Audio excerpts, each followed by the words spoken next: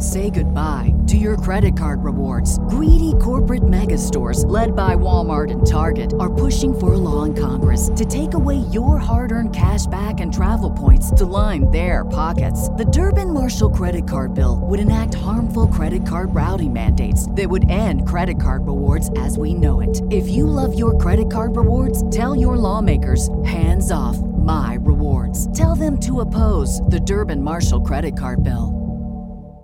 Whether you're thinking of divorcing your narcissistic spouse, right in the middle of it, or have finalized your divorce, the tactics are the same. If this sounds like you need to know about Christine Hammond's new masterclass series, How to Survive a Divorce with a Narcissist. In this 4-hour video series, Christine Hammond introduces the toxic tactics that narcissists use to abuse, humiliate, and manipulate you, and teaches you exactly how to recognize these tactics and navigate through them with mastery and confidence. How to Survive a Divorce with a Narcissist is a deep dive, a masterclass that'll show you how narcissists use tactics like bait and switch, scare tactics, roller coaster ride, and child's play. It's How to Survive a Divorce with a Narcissist, a 4-hour recorded video masterclass with Christine Hammond. For more information or to purchase today, just go to growwithchristine.com/narcissism. That's growwithchristine.com/narcissism. This masterclass will change your life. Again, that's growwithchristine.com/narcissism.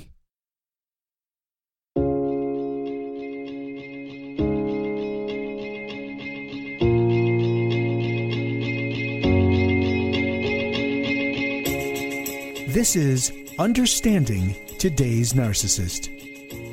Brought to you in part by PsychCentral.com. And now here's your host, Christine Hammond. I want to thank all of you for sending me comments and ideas for future podcasts that you would like to listen to.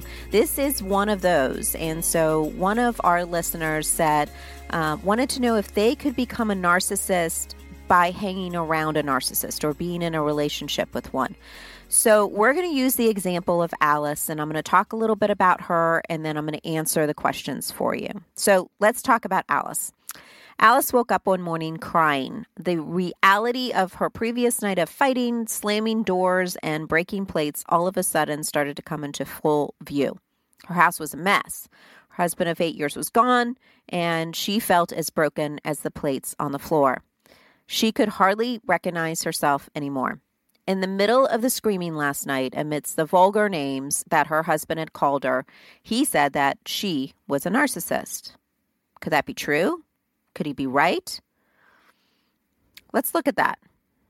Alice grew up quickly. She was the eldest of 7 children, and her mother frequently leaned on her to help with her siblings, preparing meals and cleaning the house. It was a miracle that she found time for her studies, but when she did, she excelled. However, the pressures at home frequently sank her into depression, anxiety, and perfectionism. So when she met her husband, she seized the opportunity to escape. Their relationship was an instant attraction and connection. She was enamored by his good looks, charming personality, ambition, drive, and influence, so much so that she overlooked his raging temper. At first, he only seemed to rage against other people, like his mother. But after the marriage, his rage turned towards her. During his episodes, she would remain calm, not react quickly, talk softly, and set boundaries. But with every explosion, she retreated further and further into herself. Then, last night happened. He started raging at her over some misperceived embarrassment. Instead of being calm, Alice exploded. She completely lost it on him. She matched his name-calling with name-calling and his paranoia with paranoia. He threw a plate at her, she threw one back at him.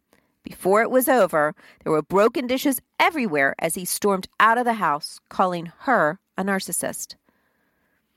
Several years into their marriage, Alice went to a counselor for help and discovered that her husband was a narcissist. She learned how to manage her expectations of him and not take on responsibility. But that was difficult for her given her past, because she had taken on so much responsibility as a child.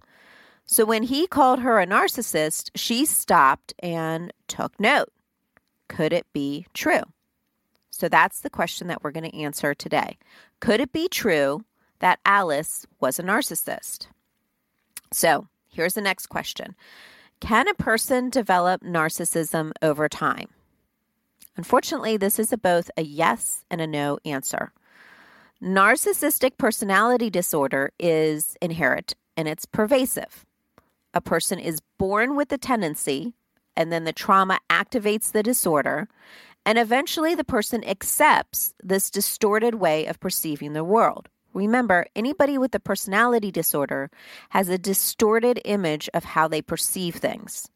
Their perception of reality is not accurate. Now, usually all of this happens prior to the age of 18 years old, but it does last a lifetime.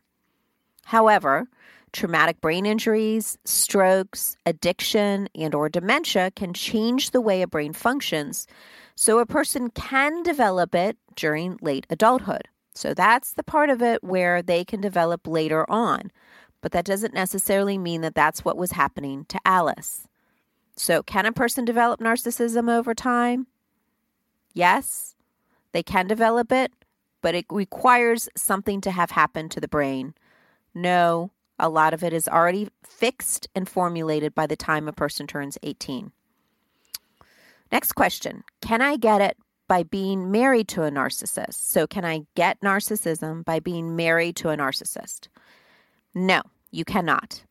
However, what you can do is you can learn to mimic narcissistic behaviors, such as not apologizing, not showing empathy, and acting superior to the point that you actually look narcissistic. But that does not mean you have the disorder, just the tendencies towards it. In order to have the disorder, a person needs to be evaluated by a professional who is trained in working with this personality type. So can you get narcissism by being married to a narcissist? No, you can't. But you can mimic some of their very unhealthy behaviors and thus making you look like something that you really aren't. Next question. So why do I act like the narcissist? Well, think of it this way. Misery loves company. A narcissist encourages narcissistic behavior by responding positively to other narcissists and looking down on those that do not have the same characteristics. Often when a person is trying to deal with a narcissist, kindness, empathy, and understanding do not work. So they default to acting just like the narcissist in order to get their attention. So sometimes we act like the narcissist because we find that that's the most effective way in order to get the narcissist's attention. But that doesn't mean that you are a narcissist. Next question. Why do I become so abusive? So Alice was asking this question. Why do I become so abusive? Sometimes in order to be heard, you might resort to abusive behavior. This is usually very out of character, which is what happened with Alice, and it's shocking when it does happen. But the narcissist wants you to be just as abusive as them. Because when they are abusive, they don't stop until you are equally as abusive. Then the narcissist will back off and become the victim. This switch then removes responsibility in the eyes of the narcissist and plays it solely on you. So the answer to why you become so abusive is because it seems to work. It seems to quiet them down. But when that happens, be warned, they will flip it back on you, and now they will become the victim and you will be the aggressor. So that answers the question, why do you become so abusive? Next question, what can I do to stop? The key to stopping narcissistic tendencies that are absorbed by being in a relationship with a narcissist is to know yourself.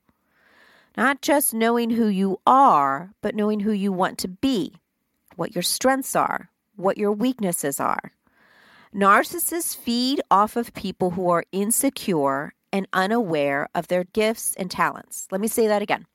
Narcissists feed off of people who are insecure and unaware of their own gifts and talents. They like this type of person because the narcissist can then mold them into the person the narcissist wants them to be. A strong sense of self and confidence is actually the best weapon against any narcissist. So what you can do to stop is to have a strong sense of who you are, a strong confidence in your abilities, in just how you exist.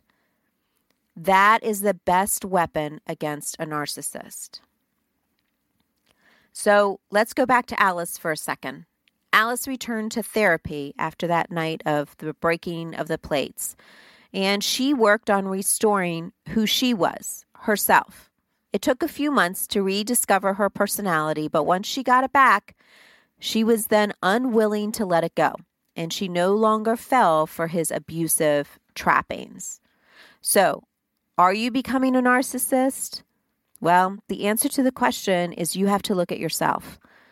And you can't develop and get narcissistic personality disorder unless there's some type of brain function that has gone wrong.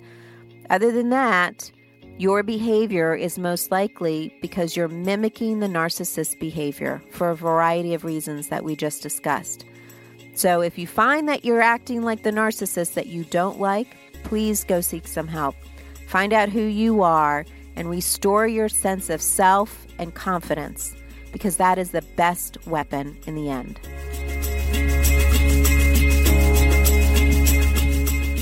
Thanks for listening to Understanding Today's Narcissist with Christine Hammond.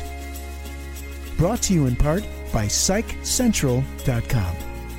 For more information, visit GrowWithChristine.com. Produced by Audavita Studios. Connect your voice to the world. Produced by Audavita Studios. Connect your voice to the world.